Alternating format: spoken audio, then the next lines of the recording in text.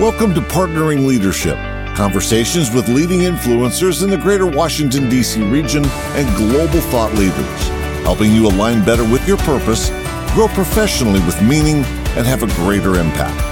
For additional leadership insights and bonus content, visit us at partneringleadership.com. Now here's your host, Mahan Tavakoli. Welcome to Partnering Leadership. I'm really excited this week to be welcoming Diane Tipton.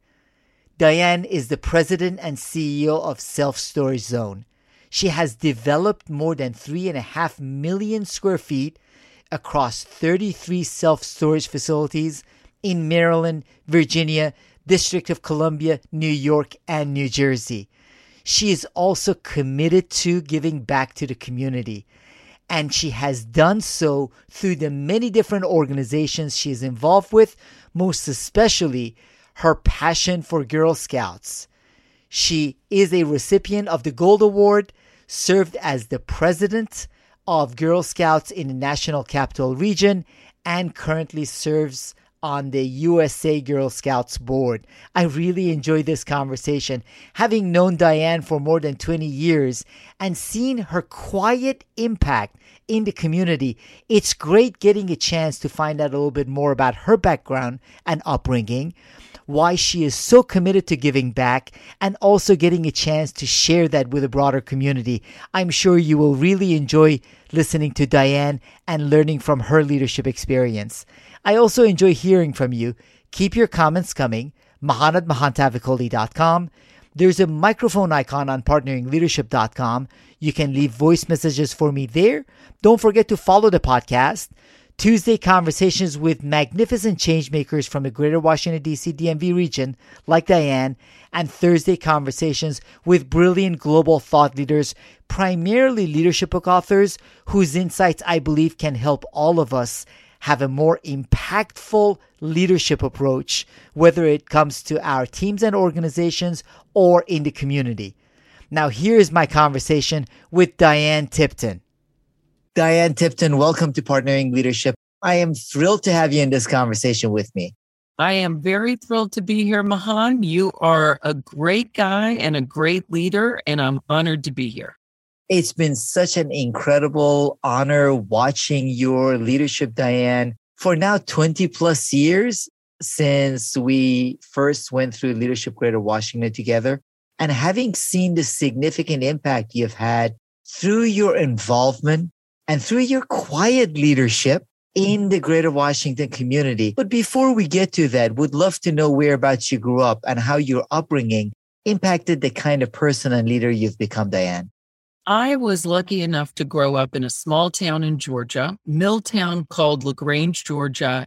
It's not quite as small as it used to be, but it's still close on the Alabama border, about an hour south of Atlanta. And it was kind of a Ozzie and Harriet, and that tells my age. Diane, so many people are wondering who is Ozzie and who is Harriet. They can look it up, Google it. Anyway, so I had this idyllic childhood where, you went out and you played and you left the house in the morning and you were called for lunch and you were called for dinner. And if you didn't come around, then they sent some kid down the street to find you. So it was just this wonderful upbringing, and I had terrific parents. I did move to Columbus, Georgia for a couple of years in my life, and that was during the 3rd and 4th grade, and that proved kind of pivotal in my life, but it was a great place to grow up, LaGrange, Georgia. Diane, in what way was that move so important to you? Well, let's just get right down to it, I guess, Mahan. I was very outgoing. I needed to know everybody. I guess I could back up and tell you a story about my parents always said that when they put me in the nursery at church, they had one person to take care of all the other kids and one person to take care of me. And I was just that kid that was running around in the neighborhood and meeting everybody. And when we moved to Columbus, Georgia, at the beginning of the summer before I started the 3rd grade, it was no different. I introduced everybody in the neighborhood to my parents. I spent all day at the pool because, oh my God, Mahan, we had a neighborhood pool. and I could just walk to the pool by myself and go down there because there was a lifeguard. I just thought it was the best place in the world to be until I started school. And when I started school, here I am, this kid who nobody knows, who became very, very dark-skinned throughout the summer because I spent so much time in the pool. And I had this very short curly hair. And I go to the bus stop and I was excited about being on a bus. I was in too small of a town that they didn't have buses that took us to school. My mom had to take me to school every day. When I was at the bus stop, I was trying to meet everybody just like every other place I went to in my neighborhood in Columbus. And all of a sudden, these older kids came up to me and they started calling me the N-word. And I will never forget that for as long as I live. It was very hard. And I know that there are a lot of people listening who've had to deal with that. But it gave me a perspective on what it felt like and what it feels like to be judged based upon how you look. And I could never presume to try to put myself in the shoes of someone who is Black or brown or any other ethnicity that has to deal with it every single day. But it was a pivotal moment for me in terms of me knowing what it felt like and knowing that I did not want ever look at people and judge them simply based upon their appearance.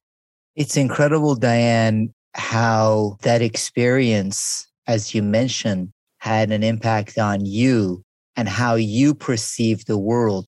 We can't necessarily put ourselves fully in the place of other people and the experiences that they go through, and many experiences that people of color have gone through over many years and decades. How has that experience shifted how you view the world around you? I will say that it wasn't one experience. It kept happening to me for a couple of years. And it was significant enough that my parents moved from Columbus because we couldn't get beyond it, unfortunately. We couldn't get beyond the prejudice against me and how people treated me.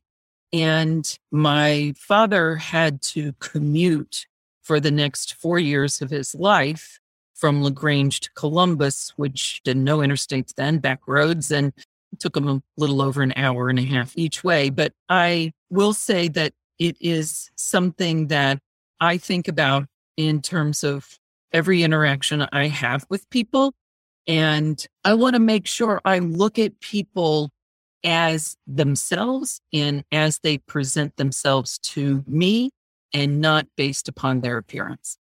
You have a tremendous ability to engage with and connect with other people's humanity, regardless of how they present themselves on the outside, Diane. And it's these experiences in life that shape us into who we become. As you then grew up, you decided to stay close to home and go to University of Georgia. What did you want to do and what did you want to become at that stage of life, Diane? There were not that many women role models for me that weren't teachers, and teachers are completely fine role models. But that was just not something that I knew I wanted to do. There was this friend of mine, and her mom was an interior decorator. I thought that would be a great thing for me to do. And I decided that I would go to the University of Georgia and I would study art history. I start with art history and I love all the history courses. And I put off as long as I can, but I finally have to take an art class. I take the art class as I must do because, hello, I'm getting an art degree.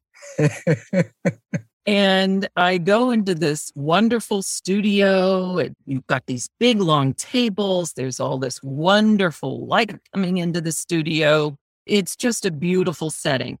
And they put an easel in front of me. And the guy says, draw. And he looks over my shoulder and he's like, this sort of goes on. And then we have a project that we have to do. And he says, pick an artist, pick a particular painting by this artist, and you must do a painting I am really nervous by this point in time. This is probably halfway through the course, and I am definitely on his bad list. He is looking at me like, what am I doing in there? And I choose Amedeo Modigliani because I love Modigliani, and I thought, I can do that. You know, the angles, the elongated, it looks easy enough. I can do that. And he used me as the poster child of what not to do in an art class for the rest of the class.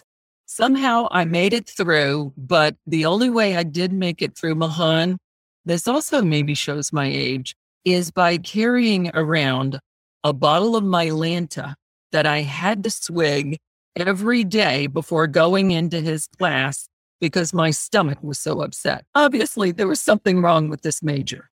That's incredible, Diane. I'm glad that on my end, I had a similar experience a little earlier in life. I still remember in Washington International School, Mr. Long was my art teacher. And he said, Mahan, I'm going to give you a C in the class just so you pass and I don't have to have you again in this class. Sometimes we find out what we are not necessarily good at, which is fine. What appealed to you about accounting and tax accounting? My father was an IRS agent, and he had retired at that point in time from the IRS, and he had opened up his own accounting practice. He got his CPA and opened up his own accounting practice in our basement. I was home for a winter break, and this is right after the art class, of course. And I'm thinking, what next, what next, what next?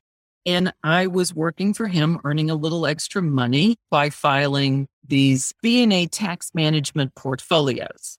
And I started sitting down instead of filing these things and reading them. And this is kind of interesting. Oh my God, look at this. Look at these changes they're doing. This is kind of fun. And that struck me as odd because the last thing I wanted to do is be an accountant. That sounded like the most boring thing on the face of the planet. I started talking to my dad about it, and my mom was also a bookkeeper. I talked to both of them about it, and I decided that I would go back and change my major to accounting, just like that. And I started taking cost accounting. This isn't so bad. I couldn't take tax accounting right away, but I took all the prerequisites that you had to take before getting to tax accounting. And then I took tax accounting and just absolutely loved it. And went directly from my undergraduate degree to my graduate degree of a master's of tax and accounting. That's wonderful how we find what we are good at and what we love sometimes with that experimentation, Diane. The other thing that's really interesting is that you played rugby in college. How did you get involved in playing rugby? I did, Mahan. That is a little known fact about me. And I guess you've now blown my little known fact. Yeah, my rugby cover. When I started at the University of Georgia, I was walking across the quad. And I mean, for a girl to go from a small town in Georgia to the University of Georgia, which is absolutely huge, was a lot. And I was walking across the quad and somebody says, hey, you. And I'm looking around and trying to figure out who this woman is calling to. And she had a table and she's like, get over here. And I walk over there and she said, you are a rugby player. You are a back. You're going to be very fast. And I want you to sign up to play rugby. And I listened a little bit and I said, okay, I'm going to do it. Diane, you had no idea what rugby was? No idea what rugby was whatsoever. And of course, being the person that I am, I went to my roommate and I said, guess what? You're playing rugby. I got her roped in as well. But I will say that, I grew up when there was no Title IX, and Title IX had just happened. They were throwing money at forming a women's rugby team because they needed these women's Title IX sports in order for the school to stay open. We had every privilege as the football players. We got to do everything that they did in terms of training. And I had just this incredible experience of leadership and team building and being part of a larger whole that I have never had the opportunity to be a part of. And Mahan, I think I will probably have to say that I may be the only person interviewing for Big 8 accounting jobs with a black eye 4 years later. That's incredible. So when you went interviewing for jobs, you had a black eye and still Arthur Andersen offered you a job? Yeah, they were good enough to be one of 4 firms who were willing to move me up to Washington, D.C., because as much as I love Georgia and growing up in Georgia, it was time to experience something else. And I hadn't really spent any time outside the state in my life. I took a trip in between my undergraduate and graduate school all the way up to Maine and checked out Washington, D.C. and New York City and Boston.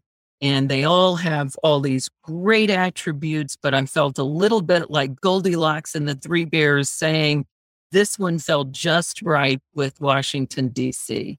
So that's how I got to D.C. Arthur Andersen was willing to bring me up. You came up to D.C. with Arthur Andersen. What was your experience like initially with them, Diane? They were very conservative. Accounting firms all were. Women wore suits and ties and button-down shirts or silk-collared shirts. And I know that sounds a little odd to many people who might be listening, but we had this, everybody sort of had to stay in a lane of exactly what you're supposed to wear at that point in time. Of course, it's definitely not like that anymore. But they were very accepting of women. They didn't have all that many women in the workplace, and they wanted to encourage more women to join. They took it as a point of pride that they had a rugby playing black eye woman who had just started at the firm. You also met David, I believe, while at Arthur Andersen. How did that come about? I did. David Bratt, who's my husband, he was sort of the ringleader of trying to get all the newbies, everybody who's newly started, into a social world of Arthur Andersen. It's a big firm, right? He wanted people to feel engaged and accepted and part of the overall team. So he would organize activities like going to Blues Alley or going out to lunch or just doing a happy hour or things like that. I never, ever once worked for him, as did people did not work for him on his team. But he just wanted everybody to feel part of the overall Arthur Andersen family. You ended up then meeting up with David, marrying David, who's been the love of your life all these years. But you also, in your 20s, Diane, changed jobs a lot, which is much more common right now in that over the past dozen years or so, people gotten used to younger people changing jobs. That wasn't the norm. If someone didn't stay with the same organization for a while, they were seen as a job hopper. What got you to move around? Mahan, I'm going to tell you that is where my overinflated ego probably came into play a little bit. And also the fact that I found out I just didn't like doing accounting. And I like tax work. I like doing the creative element of it. But being in the master's program, I kind of thought, well, gee, I'm just going to hit the ground running and I'm going to start doing all this research and writing in taxation. Isn't that what everybody does? No, of course, that's not what everybody does. You pay your dues and you go on audits and you do tax. But the learning part of doing tax returns and that sort of thing. So I found out about an opportunity to join the National Tax Office, or so I thought, of what was then a Big 8 firm called Ernst & Winnie. There's been a lot of mergers since then. I made the jump after only a year and 9 months, which was unheard of. Today, it's de rigueur, but back then it was unheard. And so as I'm getting closer to when I'm starting and I'm about to start there, I get a phone call and they tell me, well, they really need you in the National Utilities Division. And it is going to be taxes. So you're a national tax person, but working in the utility divisions on, drum roll please, the taxation of rural electric cooperatives. Have you ever heard of such a thing, Mahan? I just can't wait, Diane. It sounds so exciting. Yeah. Okay. Paint drying is pretty exciting too. But this gentleman, who was quite nice, had written a book on the taxation of rural electric cooperatives. And I was going on the road with him, and we were trying to promote the utility division's tax work in the taxation of rural electric cooperatives. And so that took us to some really wonderful small towns in America. And let's just say it wasn't exactly what I envisioned as the next step of my career. So we parted ways after a year, and it was, let's just say it was very mutual, but probably they were happier to see me go than I was. But no, the National Tax Office was not going to be taking me into their tax department. So that's where I got back in touch with David. I was networking like crazy. I'm 24 because I started college at 16 and went straight through basically through my master's, and I finished my master's by 22. So I did not really feel as though I could make another pivot, let's say. The next one needed to stick. And so David and a lot of other people were very instrumental and helpful in helping me decide how to go forward. And one thing that David and others said was to take some time to, first of all, finish my CPA exam and get the CPA behind me, which I did. And I was very fortunate to find what would become my pathway for the rest of my working life. That was in real estate through the accounting firm of Resnick, Veteran Silverman, which was quite small at the time. And it's now very large, and it's a firm that most people will know of as Cohn Resnick. So what led you to your own self-storage company, Diane? It was an opportunity as a result of the Evans company, the development company I was working for at the time. The owner, David Evans, decided that he wanted to phase out of business. He decided he wanted to sell and take a more passive approach to real estate and not continue with the large development and management company for office development. And so we had done a couple of self-storage facilities, and I had also done some accounting for self-storage facilities at Resnick, and just felt like it was a terrific asset class. About the time that we started at our Leadership Greater Washington class, Mahan, several of us, including president of the Evans Company, Steve Garchek, we started our own self-storage company. And that was in 1997. We've gone through a few iterations since then. We started off developing in Washington, D.C. We started in New York, New Jersey. We're now just back in the D.C. area. And I have another partner who is a terrific partner with me. And one of the big decisions that I had to make at the time when we started this company was, would I be an employee of a company or would I be an owner of a company and take all the risk associated with that?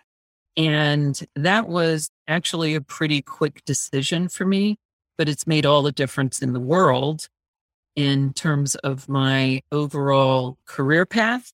Also, how much I have enjoyed growing this company as an entrepreneur versus an employee. You have done an incredible job growing it over the years, Diane.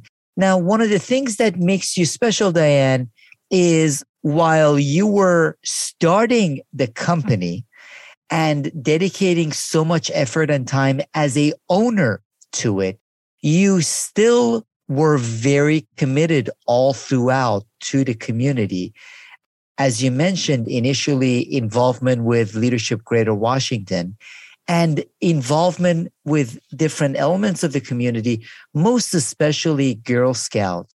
So would love to know, what is it that keeps you so involved in the community? And then how did Leadership Greater Washington impact that before we then get into your love and passion, which is Girl Scouts?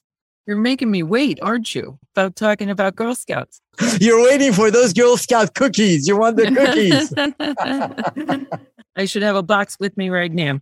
Well, my parents were both very, very involved in the community. I grew up with a model of servant leadership. And when I first moved to Washington, D.C., I wanted to volunteer as soon as I had any extra time whatsoever. So I started volunteering for a couple of organizations, but I wanted to get more engaged. And I was doing some work with the Chamber of Commerce for Arlington, Virginia. And they said this organization called the Women's Home needed some board members. So I became a board member there. And when I was working with Resnick, I saw a lot of real estate similarities with an organization called Jubilee Support Alliance. And a lot of people that I was working with as brokers, as attorneys, and also as developers and construction companies, they also volunteered with Jubilee Support Alliance or Jubilee Housing. So I got on the board of Jubilee Support Alliance and had a great time volunteering with them and learning all about the Church of the Savior Ministries in Adams Morgan, and ultimately became the president of Jubilee Support Alliance. And from there, I, of course, met Lyle's Carr, and Lyle's was saying, you should join Leadership Washington. It was then called Leadership Washington, not Leadership Greater Washington. And I was fortunate enough to be in the greatest class, of course, our class, Mahan, the Icona class. And it was a terrific year meeting some absolutely incredible people. And I then got on the board of Leadership Washington. Service to community is something that you got from your parents, and you've been very engaged in the entire region through different organizations, including Leadership Greater Washington. And I know Girl Scouts is a big part of your passion, your love, your commitment. You had served on the board for 12 years, 6 of it as its president. You are back on the board of directors of Girl Scouts. What gives you so much energy and passion for Girl Scouts, Diane?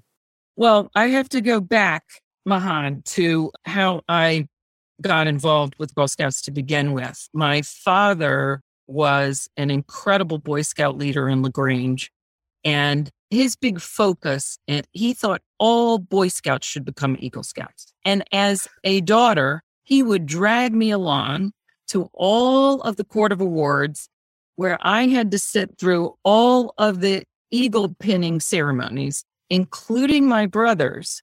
And you want to know who pinned my brother's eagle on him, Mahan? John Glenn. My dad somehow got John Glenn to come pin on my brother's eagle, as well as 7 other Eagle Scouts from that year. And I'm sitting there saying, what is the equivalent for girls? Because I, of course, became a Girl Scout in the 2nd grade as soon as I possibly could. And I was extremely engaged in Girl Scouting. You might not be surprised, Mahan, to find out that I sold more Girl Scout cookies than any girl in the Pine Valley Council for several years. Not competitive at all, okay? But I kept saying to my leaders, where's our eagle? Where is the Girl Scout eagle? And we are a 110-year-old organization that's had a highest award for 106 years that may be the best kept secret you've ever not heard. So I did earn my gold award. I kept bugging my troop leaders until they figured out what needed to be done and what I would have to do to earn my gold award, which I did. I was a troop leader of my daughter, and she earned her gold award. And it is an incredible, incredible achievement that about 4,000 girls a year in Girl Scouting earn. And I have, as you know, been on the board of Girl Scouts of the nation's capital, the largest council in the United States. I was the president of Nation's Capital for 6 years. And until I got on the board of GSUSA, I said it was the best volunteer job I possibly could ever have. But now I am in my ultimate dream volunteer job, and that is being a member at large on the GSUSA National Board. And I co-chair 2 committees that involve the Gold Award. One is a Gold Award Scholarship Task Force, and the other one is looking for scholarship for a foundation, potentially for the Gold Award. So we have a lot of work to do as a national organization. I hope people listening to this podcast will look up the Gold Award and that they will look at any resume that comes across their desk of all the women and girls that you're now going to put to the top of your pile, and even put at the higher top of your pile any girl or woman who has earned her Gold Award in the past. Diane, what is it now that girls need the most that Girl Scouts helps them with? We consider ourselves the absolute premier girls leadership experience, bar none. We have been doing this a long time, and the element of Girl Scouting that is evergreen, pun intended, is how we create the leaders of tomorrow. We try to make sure that girls are in a safe space to develop as they are, who they are, their authentic self. Our tagline is building girls of courage, confidence, and character that make the world a better place. And that is exactly what we do. If you look at every female Secretary of State, she was a Girl Scout. If you look at female owners of companies, 80% of them were Girl Scouts. If you look at women in Congress, a large majority of them were Girl Scouts. It is not just that type of leadership experience. It is being your best authentic self. And it is also trying to make sure that you have your own voice during a period of development as a girl that is so difficult when you have so many things and so many influences that are not positive. We are a positive, safe place for girls to develop. That leadership development, that confidence, that ability to have a voice and use that for impact is something that has been important, but becomes even more important in the years ahead. Now, Diane, because of your impact on the community, your leadership, whether it's with Girl Scouts, Jubilee Housing, all around this region and in Leadership Greater Washington, this year in October, you are being honored in celebration of leadership as a Leader of the Year. So the Leadership Greater Washington membership is going to get together, honoring and celebrating your decades of contribution to this community. Would love to know what that award means and represents to you as a person that has done so much throughout these years. I'm still speechless, overwhelmed with this honor. And I want to, first of all, say that I am not a person who typically likes to have the focus on them. I like the focus to be on the organizations that I'm supporting and promoting, or, the company I'm building and the projects I'm developing. So this is very overwhelming for me to receive this honor and to be in the company of Rosie Allen Herring and Alex Orfinger and Artis Hampshire Cowan and Lyles Carr. It's just unbelievable that I don't consider myself that type of volunteer and leader in the community. So I am overwhelmed with this honor.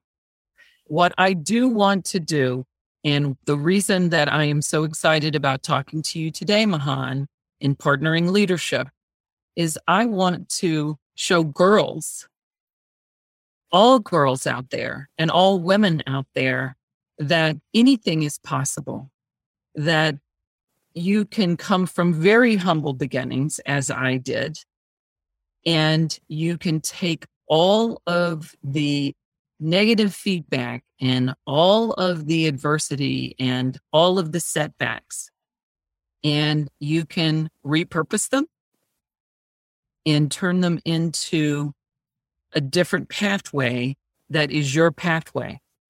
And I know that at each of the points in my career and in my life where I have felt that there was a great deal of adversity, it seemed to be for a purpose that I was able to turn into a positive, and I could not feel more fortunate that I was able to do that. And that's part of what I want to message in all that I say with this great honor that I'm to receive in October. It is an outstanding message, Diane, and I wholeheartedly believe that it is important who we choose to celebrate and whose stories we choose to tell.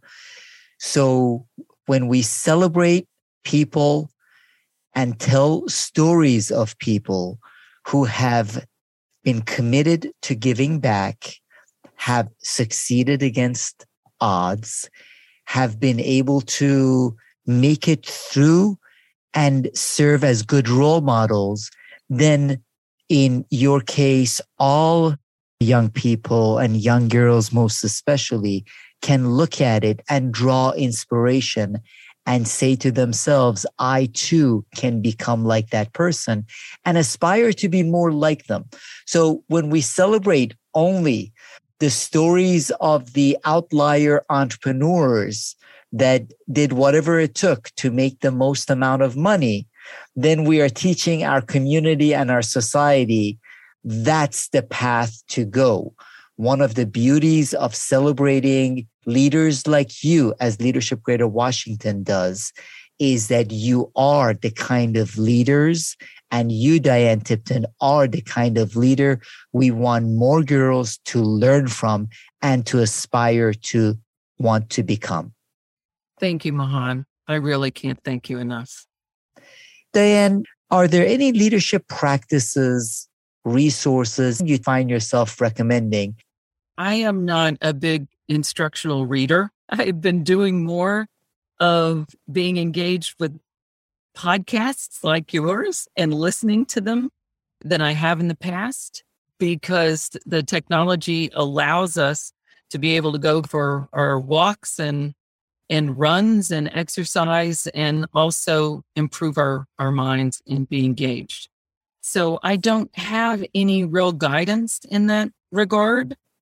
I think that with respect to girls, I would just say that they should find someone a mentor they want to emulate, and to try to follow them, whether it's Maya Angelou, who I do read, or whether it is their Girl Scout leader, or whether it's a teacher or anyone else, that they should try to find good mentors. And I would say the same thing of men and women as well.